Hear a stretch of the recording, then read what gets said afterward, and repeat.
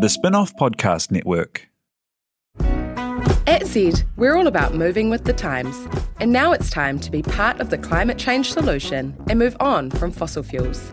As a company providing fuel to people all over the country, we also know we have a real opportunity to lead that change. We're committed to keeping Aotearoa moving by providing the right energy for everyone. We believe that innovation in fuel and how it's used can make a huge difference to our planet. Find out more at z.co.nz. Are you making the most of your KiwiSaver investment? Generate is an award-winning KiwiSaver provider with a track record of strong long-term performance. Making a smart decision now could add tens of thousands of dollars by the time you reach retirement. Book a no-obligation chat with a Generate KiwiSaver advisor today at generatekiwisaver.co.nz/get-advice. A copy of the product disclosure statement is available at generatekiwisaver.co.nz. The issuer of the scheme is Generate Investment Management Limited, and of course, past performance does not guarantee future returns.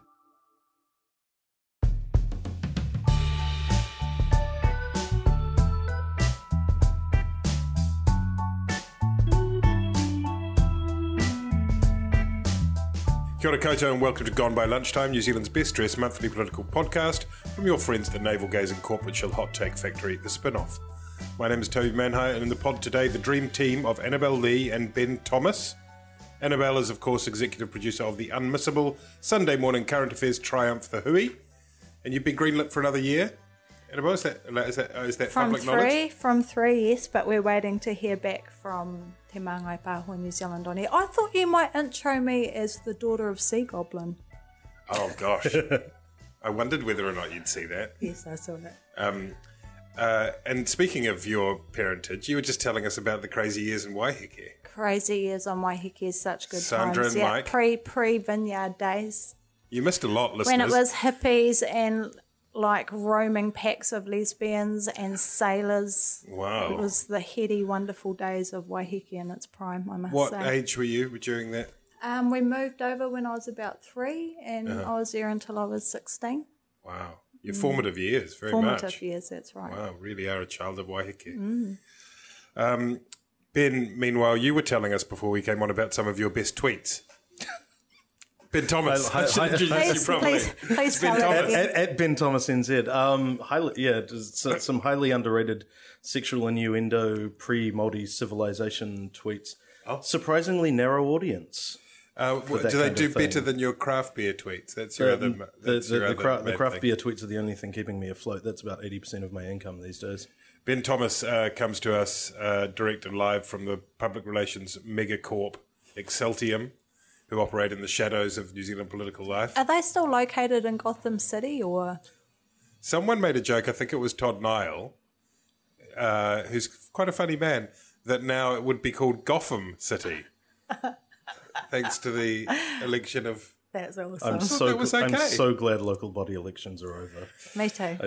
Me too. Me too. We will eventually get to Aaron Smith and sex in a disabled toilet. But first, we are going to deal with the Phil Goff situation. And then we'll make our way through Hobson's Pledge, by-elections, Murray Davidson on the high seas. Phil Goff, though, Gotham City. Gotham City. I mean, I don't want to blow my own trumpet, but I was one of the people who said, I think Phil Goff is going to win this election. A bold call, a young tyro just appeared out of nowhere. It's really hard to get enthused about these things, this kind of triennial sort of name recognition contest. Phil Goff should have probably been crowned about a year ago when he first threw his well-trod name into the hat. Yeah. You went out on a limb there, Toby, and I admire your courage. So I also the hat to you. was going against the grain saying some time ago that I thought Donald Trump was a bad man. And I feel vindicated as well on that front. Well, I think that's still yet to be proven, to be fair, Toby. I think there's nothing wrong with Trump. In a way, you're just appealing to the base. He's a cat man. Did the mayoral election, the local body election, excite you, Annabelle? You had a debate on the Hui. We did. We had a good debate on the Hui. What I found interesting about it's a hard thing when you're hosting a debate because obviously, in this case, there was 19 candidates and you can't host 19 candidates in half an hour for a debate. So we relied on the spin-offs polling, dear. and we took the top 3 candidates. But because there's such a low voter turnout and low participation of Māori in local government, we thought we would get Tyrone Raumati to be one of our candidates to appear. And of course, we're funded by Te Māngai Pāho, so it'd be nice to have a candidate who spoke Māori. And the vitriol that came out of that, particularly from Penny Bright and Chloe Shawbrick supporters, was just unbelievable. And the great irony of it was in their numerous tweets and Facebook posts is that they support kaupapa Māori, and Chloe's even studied the treaty, and yet they resented that a Māori candidate appeared on our program over them. So it's quite an interesting insight into the minds of how these local government people and their supporters work. I mean, look, at the end of the day, these... At the end of the day, listeners. You know, you couldn't fit a paperclip between what Vic Crone and Phil Goff and to a lesser extent, you know, Polino was offering. Everyone was saying that they're going to keep rates low, they're not going to borrow any more money, but they're going to vastly increase expenditure, and they're not going to sell assets. You know, I think the democratic kind of aspect of local body elections is really overstated. You know, you could do just as well to abolish all local government in New Zealand and replace it with the Department of Parks and Sewage. Well, Len Brown, as the first mayor of the super city, has actually achieved quite a lot in some regard. I mean, in terms of, even if you just look at the CRL, the Central Rail Link, that's quite an impressive achievement, isn't it? Yeah, but if you had a central agency looking at cities' public transport, I don't think you'd lose too much. You know, Auckland Transport is already run as a council-controlled organisation, so that's already sort of at arm's length from the councils. Len Brown he doesn't have any way of paying for the CRL yet. But because he wants to keep rates down, keep borrowing down, and increase expenditure. I think this it sort of reminds me a lot of elections in places like North Korea or something, where basically everyone knows who they have to vote for. It's Phil Goff, right? When you get into by the time you get through this booklet that you're given to the district health boards, where there's sort of 30 candidates, there's no real sort of rational choice happening there in the voter's mind. Those were the views of Ben Thomas of Exceltium and did not represent the views of Annabelle Lee, or Toby Manhire, or the spin-off. North Korea, dictatorships. Would you do away, Annabelle, with local body elections, or do you think they serve a... No, I wouldn't do away with them. But what I think is interesting, we're going to be talking later about 20 years of MMP, and you look at local government and you think, wow, you guys could probably do with a bit of MMP, because it's by and large, middle-aged to old white guys, very, little representation for anyone else. Sea goblin. I think New Zealand's got a lot of work to do in that department. And, Andrew Rudd, we've had all the kerfuffle down there, and, of course, no Māori have been elected in Taranaki, New Plymouth. So I think it's still not representative of communities, and it's such an important thing, local government for Māori, because that's where the rubber hits the road in terms of resource management, land, all of those sorts of issues. Sir Geoffrey Palmer, in his draft constitution for New Zealand, Thomas is a big fan. proposes making local government constitutionally enshrined in New Zealand. Right now, it's just a statutory creation. It's about the same level as the racing board, really, in terms of constitutional standing. And I can't think of anything more preposterous. Basically just enshrining an extra franchise for old white men. But there is definitely that whole democratic deficit that people talk about is pronounced, isn't it, in local body elections in a range of ways. And you get as far down the form as the district health board, and basically you have no idea who the fuck any of these people are, and you're asked to rank them from 1 to 26. It's the first time you get the opportunity to use single transferable vote in the local body elections in Auckland, I'm talking about at least. And I mean, please. I mean, that's a joke. It's just a lottery, really, or how many mates you can round up. Single transferable vote is the preferred electoral system of teenage wargame nerds and people with PhDs in political science. It's for people who really enjoy the act of voting and for whom it's a sort of triennial highlight. I think it's not a bad thing if you know who you're voting for to be able to... Yeah. I think that's part of the problem with MMP is that people almost over-strategise and they spend a lot of time thinking about voting against who they don't want rather than voting for who they do actually want. And I think you see that a lot in the Māori electorates. They vote to keep people out rather than voting for who they want to put in. A lot of it is sort of fear-based voting almost, whereas I think with single transferable vote, although it's a bit ridiculous when you've never heard of any of the humans on the ballot sheet, if you do know who they are, I think it can be actually quite a good thing. I agree. I think in the mayoralty vote, it should be there. As it turns out, everyone knew that Phil Goff was going to win, so people felt free to vote for your Chloe Swarbrick or whomever anyway without feeling as though they were going to influence the outcome. But if you'd had, if you'd had Polino, Mark Thomas and Vic Crone together achieving, say, 50% more of the vote than Phil Goff, that would seem to me they'd be a bit hard done by, wouldn't they? And because it's just first past the post in Auckland, unlike, say, Wellington, you don't have the opportunity to rank them. Yeah, look, I just can't see the appeal of it. You know, you get one vote in general. You vote for the party that you want most, and there's no takebacks. I don't think there's any huge philosophical problem with that. Never fear, we are going to come back to electoral systems for those of you who are enjoying this electoral system chat. So many of them listening, enjoying But does anyone else, speaking of places other than Auckland, does anyone else have any thoughts, even one thought, about a local body election that happened outside Auckland? Yes, I do. Go. The Māori guy from Porirua threw his hat in the ring at the last minute. Tana, don't know his first name, so I'm assuming he's from Ngāti Hine or something, and he won. So that's cool. So he took it from Nick Leggett, who went from Porirua to go for the Wellington big chair. You know far more than I. All I know is that some Maori dude won Porirua, and I'm Maori very, dude. very happy about it. And his last name's Tana.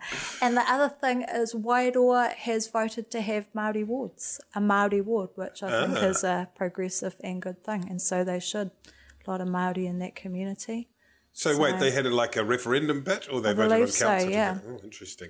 These are very interesting things that we only know a very little bit about. So we'll stop there and move on and talk about turnout briefly, which might again excite a few of you voting system fetishists. Ben, some people in the wake of the turnout across the country, I think it was 40%, maybe 36 point something or other in Auckland. There's been a bit of a campaign launched by people saying it's time for online voting. That's how we engage the kids. What's your hot take on that? Look, in the absence of the sensible alternative of the minister responsible appointing the board of the Department of Sewage and Parks, This is a very North Korean. Nice. the alternative Kim would be Jong-un an Exceltium client? you would. I think that you would absolutely go to online voting. There's, for someone like me, going to a post box and putting an envelope in is every bit as arduous and testing as actually going to a polling station. It doesn't really cut down on the effort at all. Whereas online voting I could do from my desk, and I think that this idea that it's somehow less secure than a postal ballot. It seems to be belied by the way that I got at least sort of 6 ballots in my mailbox, from former residents of the house. Except that I suppose the potential for, excuse me, I'm eating some fudge. Help me here, Annabelle. The risk of fraud on a digital scale is much larger than the risk of gaming a couple of your cousins' voting papers. I mean, it could be that the safeguard against that is that the only people who are involved in local politics are over the age of about 55, and so the potential for hacking is vastly reduced. I wouldn't have thought so, Toby, to be fair. Is there going to be huge voting cybercrime, like where every day trillions of dollars are transferred all around the world using the internet. I think voting in local body elections, we're not going to have the Russians cracking us, are we? There's a very good piece on the website startup, The Spin-Off, by Nigel McNee, which explores some of the risks. A very smart web developer dude, programmer, and there are some serious risks. And one of the arguments that's made is why should we risk it here? You know, I mean, where are the good examples that we can point to of it working? And I'm not sure there's actually any evidence, although we sort of assume it to be true, that young people are more likely to vote in an online format. I don't know if that's true. I definitely don't think we're going to have less young people voting if it's online. And in terms of Māori, given that there's been some really interesting studies done about why Māori don't vote, and a part of it in terms of general elections is just feeling intimidated about walking into a polling booth and not really knowing how it works and what the tikanga of it is. It's not necessarily that they feel completely disengaged from politics. It's more that they haven't been taught, they haven't had whānau, they haven't had parents that go out and vote, and so they don't as well. And because we don't have young Māori don't have security of housing, you know, sending out voting papers is often a bit of a hit and miss exercise as well, whereas they are very active online. They're huge on social media and all of those sorts of platforms. So I think you're more likely to get young Māori voting and engaging in the process if it was available online, but I don't know if that suits, people who currently occupy all of those positions in local government at the moment. One of the results of Phil Goff winning in Auckland is that it creates a by-election, which means that we get 2 Christmases in December, one on the 25th and one on the 3rd, I think is the likely date. Is that right? For the Mount Roskill by-election. Michael Wood, or is it Woods? Michael Wood. Michael Wood. A university colleague of mine. Is he? Yeah, I actually think he's a fantastic candidate for them to pick. I think I have known him for about 17 years now, and he has not once deviated from Labour Party talking points. I think he's got exactly the sort of level of kind of discipline and message control that they need. Sounds like a lot of fun. When you, but because when you think about it, by-elections are an extraordinary sort of spectacle. You know, the entire press gallery will fly up from Wellington to follow around, people who in the normal course of events would, I think currently he's a local board member or something, would normally talk to sort of, the junior reporter at their local rag or something. And there's a lot of pressure. Leader. I think the Mount Albert by-election really kind of imploded Melissa Lee's promising career way back in 2009. And so I think it's actually a very prudent choice. And it's... I like what Morgan... Did you read Morgan Godfrey's tweet about the Mount Roskill by-election? He said, Tell us about Godfrey's tweet. Because obviously the demographics there are really, diverse, lots of immigrants, Pacifica, all the rest of it. He said that about Michael Wood, I think it was, that if a Pākehā male New Zealander loses Mount Roskill because of his ethnicity, Morgan will eat the Treaty of Waitangi. Retweet it, people. Look for it. Retweet it. That sounds good. I'm gonna verbally retweet that right now. Which means I'm just gonna read it out again. He said, well, the national candidate is likely to be Parmjeet Parmar, who is a List MP currently for National. Yeah, that's right. And she's been earmarked by a few people as, having a pretty promising future. And a lot of that is going to hinge on her performance over the next 2 months. Didn't she have some sort of shady scandal? There was some accusations around using a housing roadshow or something like that. For housing officials, I don't know help if cover anything it up. was proven. Lawyers. There's also this People's Party thing that sprung up a while ago. Remember that, which made Winston very cross. Oh, what was that one? Which is a group of, I think, mostly Indian New Zealanders. So it seemed, yeah. South Asian anyway, and they're talking about targeting the Mount Roskill seat, and that could play a part, maybe, possibly. No, I think these sorts of parties pop up every kind of 3 or 4 years. We've had a Pan-Pacific party. I think there was another one called the New Zealand Party at some point. And Ben is soon going to be launching the Kim Jong-un party. Yeah, they all tend to just sort of disappear or become merged into United Future whenever Peter Dunne needs 500 members to register. You mean to Peter Dunne. Do they have a chance? Do National have a shot? I think it's true that a sitting government has never taken a seat away from an opposition party in a by-election, but the National won in the party vote in Mount Roskill in 2014. So yeah, like I said, long shot. Nil shot. I'd say. Michael Wood's very well known. Michael's very well known in the electorate. He's involved in local government there, which is that name recognition thing we were talking about. Labor will devote huge amounts of its limited resources towards this campaign. And I suppose they don't. I suppose there's no kind of how can I put it, controversy hanging around the departing candidate as there has been in by-elections in the recent past. That's right. So Phil Goff is sort of is going to be lauded as moving on to a bigger, better role in a way. So he doesn't leave any dirty laundry. Skid marks. Yeah. Oh, skid marks, nice. I totally agree with you on that one. I think though, if by chance somehow Labor does lose, and Andrew Little should just They'd be quit. finished, wouldn't He'd they? just have it to would quit. be incredible. They'd just shut down the party. They'd just light a match and say, let's just watch it burn. It's Guy Fawkes anyway. Let's just finish it, Yeah. The other thing is it's going to be a straight runoff between National and Labor. Active sort of cleared themselves from the field. The Greens have removed themselves. Yeah. I don't think there'll be too much of a problem. And we've got the Greens on that front, and this takes us through to the birthday of MMP in a way, which has turned 20, which means it can now legally bet in a casino, I think. Good. Yeah. The Greens have been accused of hypocrisy because they attack Epsom, and now they're standing aside in Mount Roskill to give Labour blah, blah, blah. It's all this dirty boroughs stuff. Part of me, tell me if I'm wrong, feels like we should just say, stop it with all this, dirty boroughs, rorted seats. It's the system.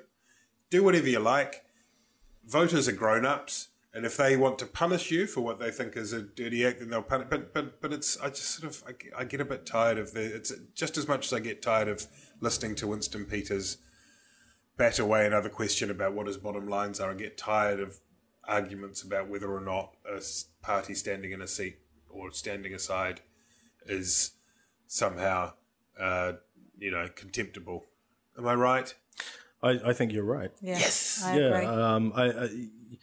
agree. Because the thing to remember is that none of the political parties themselves actually believe this when they say it, when they talk about rotten boroughs or dirty deals. They don't think that at all, right? But they know that Paddy Gower in particular and other journalists will take the bait and will try and run it as a scandal.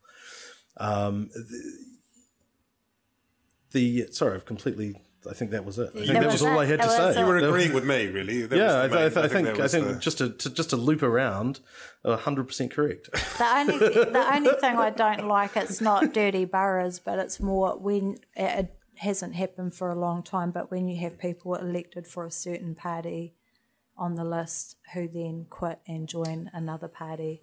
We've had that for a while, not haven't for we? a lot. I think Alamein Korpu might have been the last person to do that. Well, Brendan Horan left Went independent, but that wasn't started his own his own. free Yeah, actually, that's another Was one. it the Brendan Horan party? It was the independent party. No. It was the Brendan Horan party. It was not. The MMP more generally, though, Annabelle, 20 years. 20 years. To think. Yeah. Success? I mean, it hasn't been this that we were warned of a kind of these torched landscapes of unstable government, and it hasn't really worked out that way. It's been pretty stable, isn't it? It's been pretty stable, yeah. I think, Winston Peters in the first MMP election didn't get off to a good start, did it? don't think that's how people envisaged. It was sort of like the worst case scenario for how MMP might play out. But I think since then it's been by and large pretty good. And, at the time, Māori advocates were saying, MMP stood for more Māori in Parliament, and that's what we've seen. And I think that's been a good thing. And as I said before, by comparison to the level of representation, diversity of representation that you see in local government, MMP's worked well.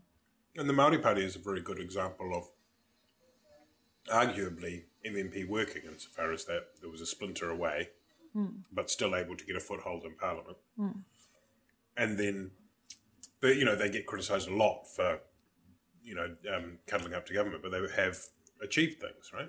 They have. I think the Greens is probably an even better example because they have been able to maintain their identity as a party but still get some important runs on the board, insulation, all those sorts of different kaupapa that they've been quite passionate about. They have been able to achieve things outside of government. So Not for a bit. There's nothing in the... I mean, you're right, but not lately, have they? They've gone full oppositional now.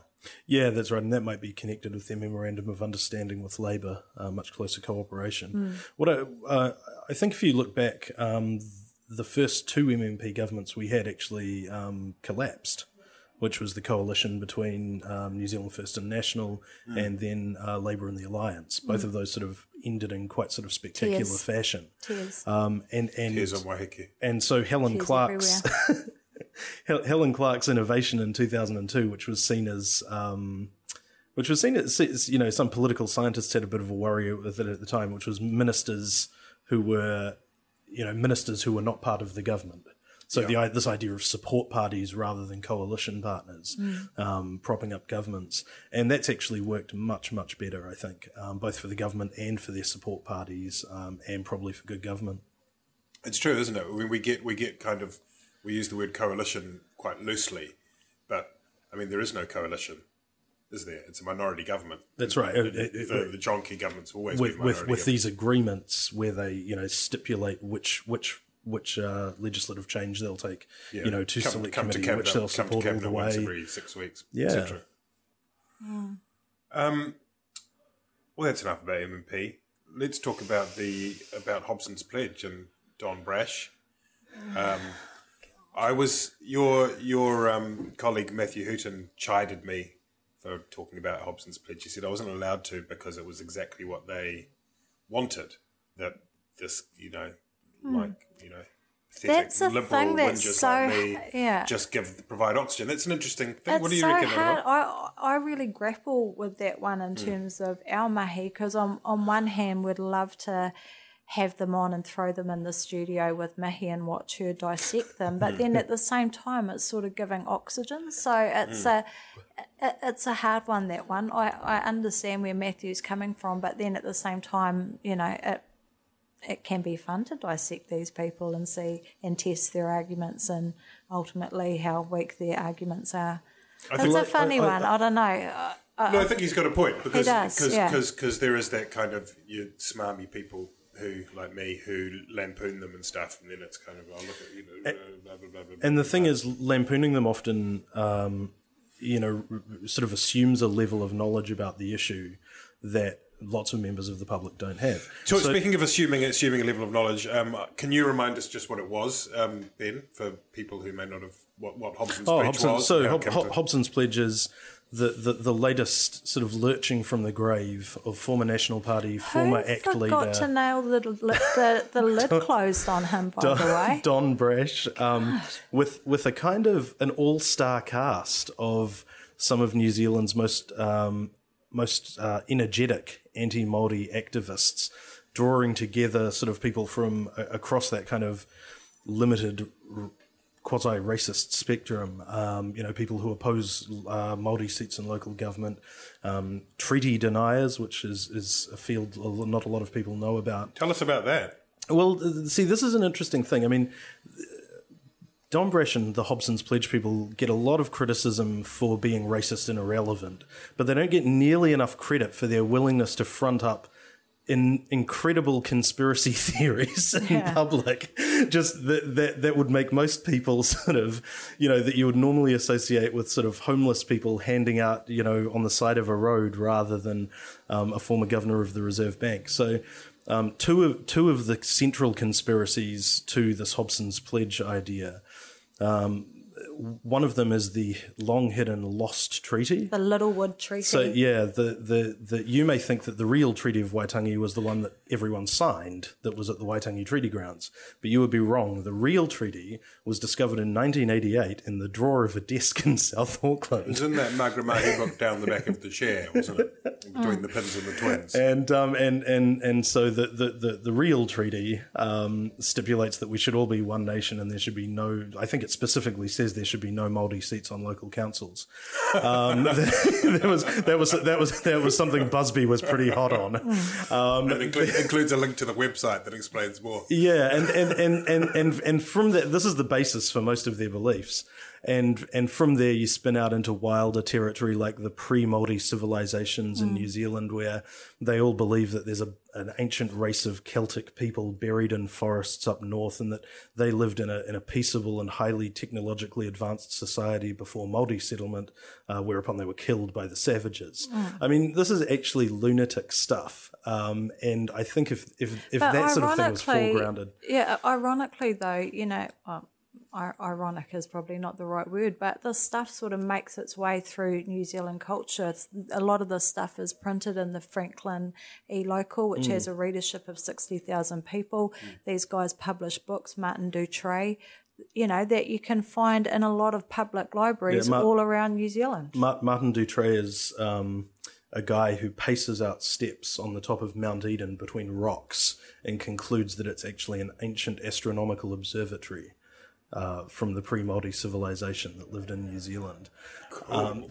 And they have some quite... I read about that in Morris G. We've got Morris G. It's all historical texts. Yeah, and they're sort of bankrolled by the likes of, Lewis Crimp and those ones. But, it's funny, but these guys were, not necessarily the ones in Hobson's Pledge, but basically that network were very involved in the Alan Titford saga that saw, the law change so that private land could no longer be claimed as part of a treaty settlement. And, as it turned, Te Roroa were completely vilified, abused, accused of being arsonists and all the rest of it. And as it turned out, Titford had burnt down his own house. But people like John Ansell were still very staunch supporters of him and, obviously anti-treaty and all of that stuff. So on one hand it's funny and on the other hand it's actually quite serious. So pause for seriousness there. Thank you. Just a moment to remember the pre-Māori people. Yes. We're all going to perform in their secret Celtic graves. A Celtic karakia. Marama Davidson has recently returned from her Mediterranean cruise. That's right. Also known as the Free Gaza Flotilla, or anti against the blockade on Gaza that's been imposed by the Israelis. The boat was intercepted. They were taken to Tel Aviv, I think, and then she was deported. David Rankin, Annabelle, says she was an embarrassment to Māori. Yeah, I think you'd find that most Māori wouldn't agree with what David Rankin says. David Rankin sadly failed to And David Rankin does not council. speak on behalf of all Māori, despite what the Herald and TVNZ may think. But we actually sent our journalist, Ruani Pereira, on that Mediterranean cruise last year. And it's actually about raising awareness of the humanitarian crisis in Gaza, which I think is a pretty good cause, an interesting one, certainly from an Indigenous perspective. And I thought Key's comments off the back were a bit on the nose. Key's comments, which was a kind of a classic of the form, was it's less than a perfect look. It's kind of, you can imagine the kind of scale of looks. Good look, bad Was he look, talking about less the than humanitarian perfect, crisis? excellent look, Or? the kind of political calculus and the needle on the level of look. Well, look, I can understand Key's Optics. frustration with this. I mean, fresh back from the UN, he and McCulley are basically on the brink of solving this whole Middle Eastern thing.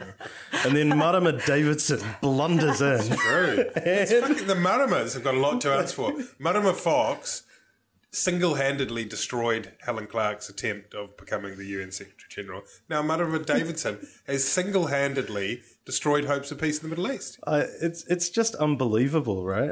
After Key's speech and everything. I agree with the Prime Minister. Can I say, the irony about that is that West Papua, this is something that's happening on our back doorstep where we actually do have a little bit of leverage. And the government just is in absolute denial that there's any sort of issue there and refuses to do anything about it. But they go waltzing off to the UN to solve, the little run-in in the Middle East. It's bizarre. Well, why not address issues in our own region before taking on the Middle East? Well, it's easy to be cynical, but we might want to take a moment now to just quietly reflect on how much progress has been made in Syria since the Security Council meeting. Look.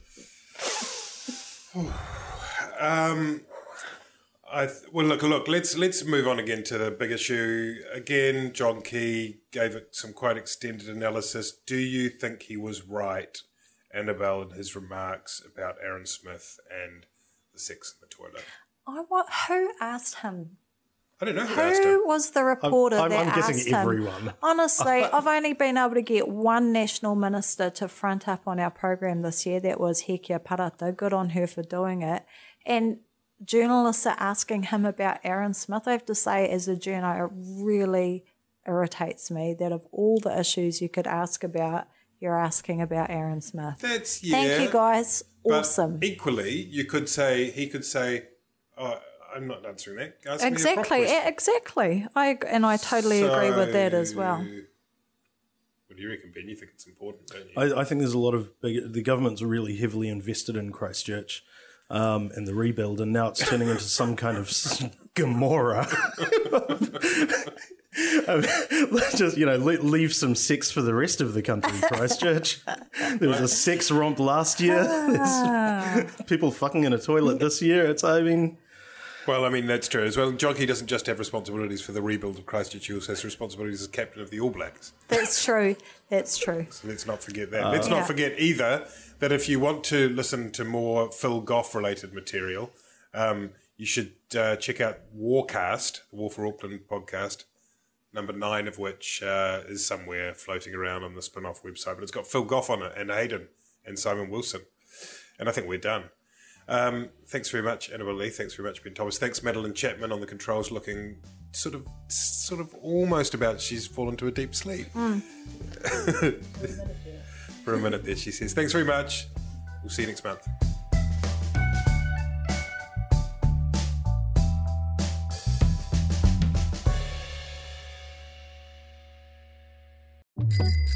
Ready to rediscover the joys of cycling? With over 300 kilometres of cycle paths across Tāmaki Makaurau, jumping on your bike and going for a ride is such a fun way to discover the city from a different perspective. Cycling is getting more and more popular across Auckland, so now's a great time to join the hype and give cycling a go. Head to at.govt/cycling to find your nearest cycleway today. Kia ora e te iwi, Te Aihe Butler here, podcast manager at The Spin-Off. If you enjoy listening to our podcasts, consider supporting our mahi by signing up to become a Spin-Off member at thespinoff.co.nz/donate. The Spin-Off Podcast Network.